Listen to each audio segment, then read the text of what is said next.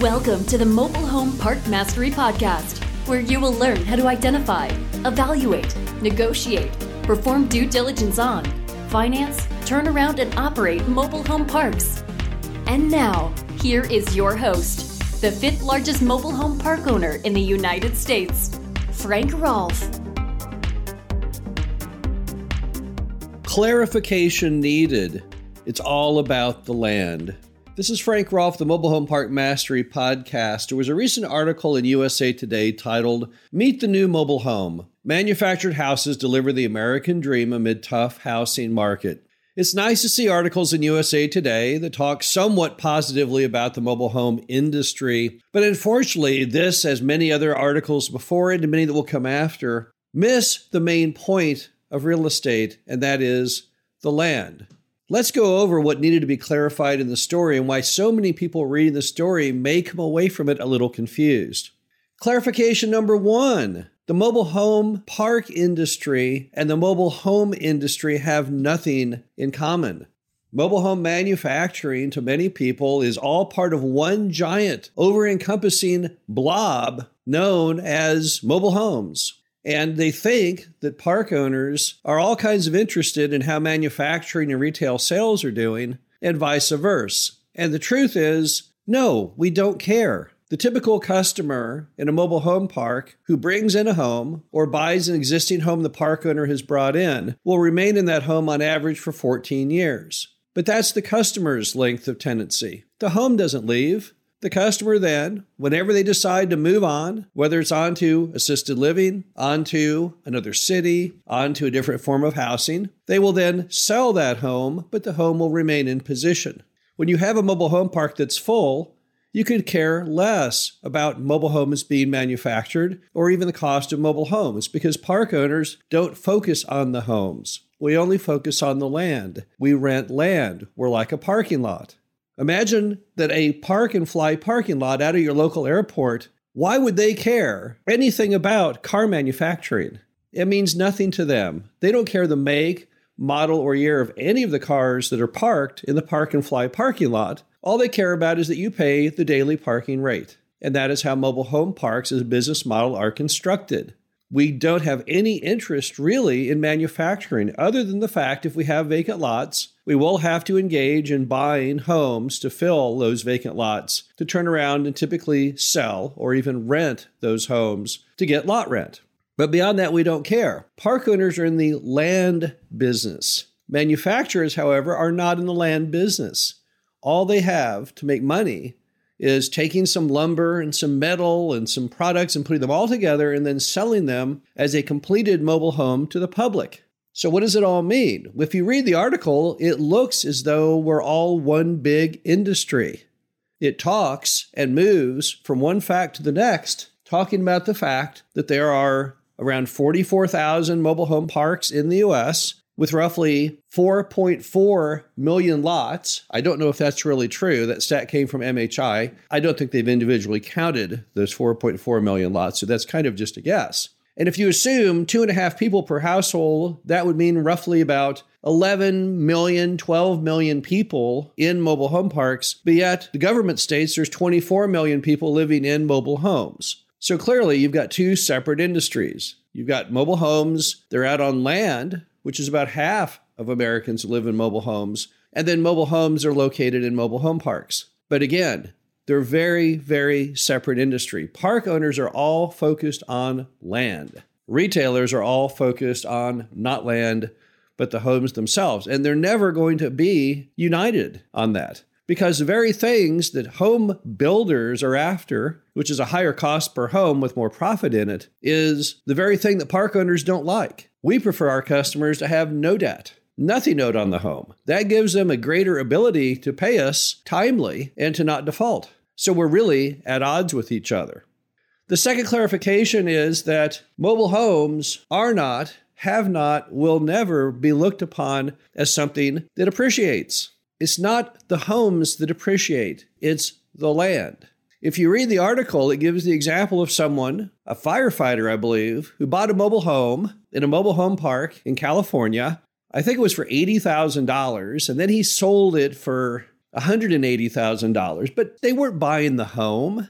If you go out to those parks in California and you look at some of them and what appear to me as a Midwesterner crazy price points, what they're selling is the complete package of the home and the location. And the location is 99% of it. There's old beat up double wides in some of those parks in Malibu that still sell for $400,000 or $500,000, not because that's what an old beat up double wide goes for, but because of the fact that it's in Malibu on the beach.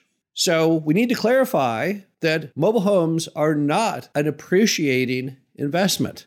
The land is what appreciates. So when you read the article, you're perpetually confused. So the guy is talking about a mobile home in California. He sells it for $810,000 and then buys what he calls his forever mobile home in Malibu for $850,000. And anyone reading that will be highly confused of how would a mobile home be worth $850,000. If you read the article, it looks like it appreciated over time based on each time he jumped from one park to the next, that the home went from $80,000 to $800,000 of price. That's not true. The home itself depreciated that entire time.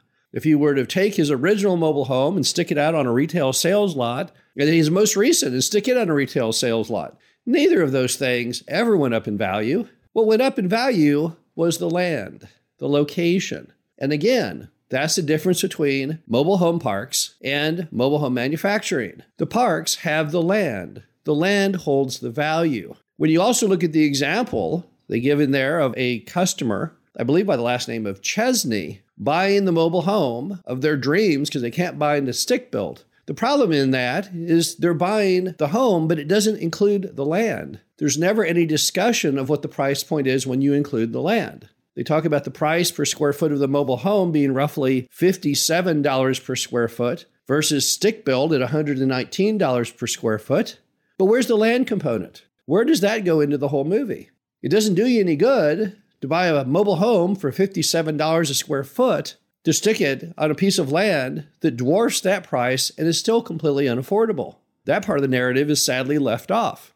Now, there's no question in America we have a true affordable housing crisis. But that crisis is partly responsible not by the cost of building a home, but by the lot itself. The average lot in the U.S. right now costs $80,000. If you then use the numbers in the article, and if you build a 1,000 square foot house, it would cost you $119,000 for the house, $80,000 for the lot, and you come in right at around $200,000, well beyond the ability of most Americans to afford their housing.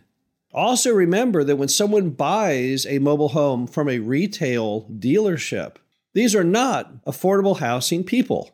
You cannot buy a mobile home and have sufficient down payment and sufficient credit to obtain the loan unless in a mobile home park you're backstopped by the park owner. Through a program like 21st Mortgage's cash program, it's the park owner that sticks their neck out and makes the mortgage possible by agreeing, if the customer defaults, to take over the mortgage, to abate the lot rent, and to make the necessary repairs to go ahead and find a new person to buy the home. In the absence of that protection, the mortgage company is going to look very, very strictly at the applicant's financials. And in most cases, the average person who really needs affordable housing could never qualify. Only those who are taking those homes out on their own personal land typically can get the job done. So once again, it's all about the land. Clarification number 3. Let's give up. Let's drop this semantical argument on what in the world our product is called. The article refers to trailer, then mobile home, and then tries to claim that in 1976, magically, everything called mobile home or trailer prior is now called manufactured home, because that's when HUD stepped in, waved a wand, and the new name began. Nobody is buying that. No one has ever bought that. Let's just drop the name entirely. I felt sorry for the manufacturing industry when in the article, they're talking so glowingly about the fact that, hey, when you build something in a factory, you can build it cheaper. And then they slap the old manufactured on it over and over. Nobody likes the word manufactured. In America, things that are built one-off, that are custom, are always more valued than things built on an assembly line. Who in the world thought through this marketing plan? Let's just drop it. Let's let the home, whatever you want to call it, just be called a home. In so doing, what you're also going to do is you're going to further separate the two products. I know they had the product they tried so hard to push called CrossMod. It went nowhere because it doesn't really serve the niche that's needed. The need in America, the big need, is affordable housing. It's not a lower price per square foot for wealthy people trying to buy a home to put on their own land. What really needs to be hammered home is the fact that the mobile home park is the only thing that provides the complete package. The home and the land. The home and the spot to park it. A turnkey package in that affordable housing price point is, in our estimate, about $500 to $800 a month based on the market of America that you live in. The bottom line to it all is that it's all and has always been about the land in the mobile home industry. Manufacturing, retailing, and park ownership have absolutely nothing in common. One business model works fantastically well. One business model is anchored on real estate, and the other is just a business trying to build and sell at a profit a product that most Americans have a negative stigma against. Now, I would love to see the industry one day become a mainstream feature, not have any negative thought against it. But for that to occur, we've got to separate these things out in the minds of the consumer.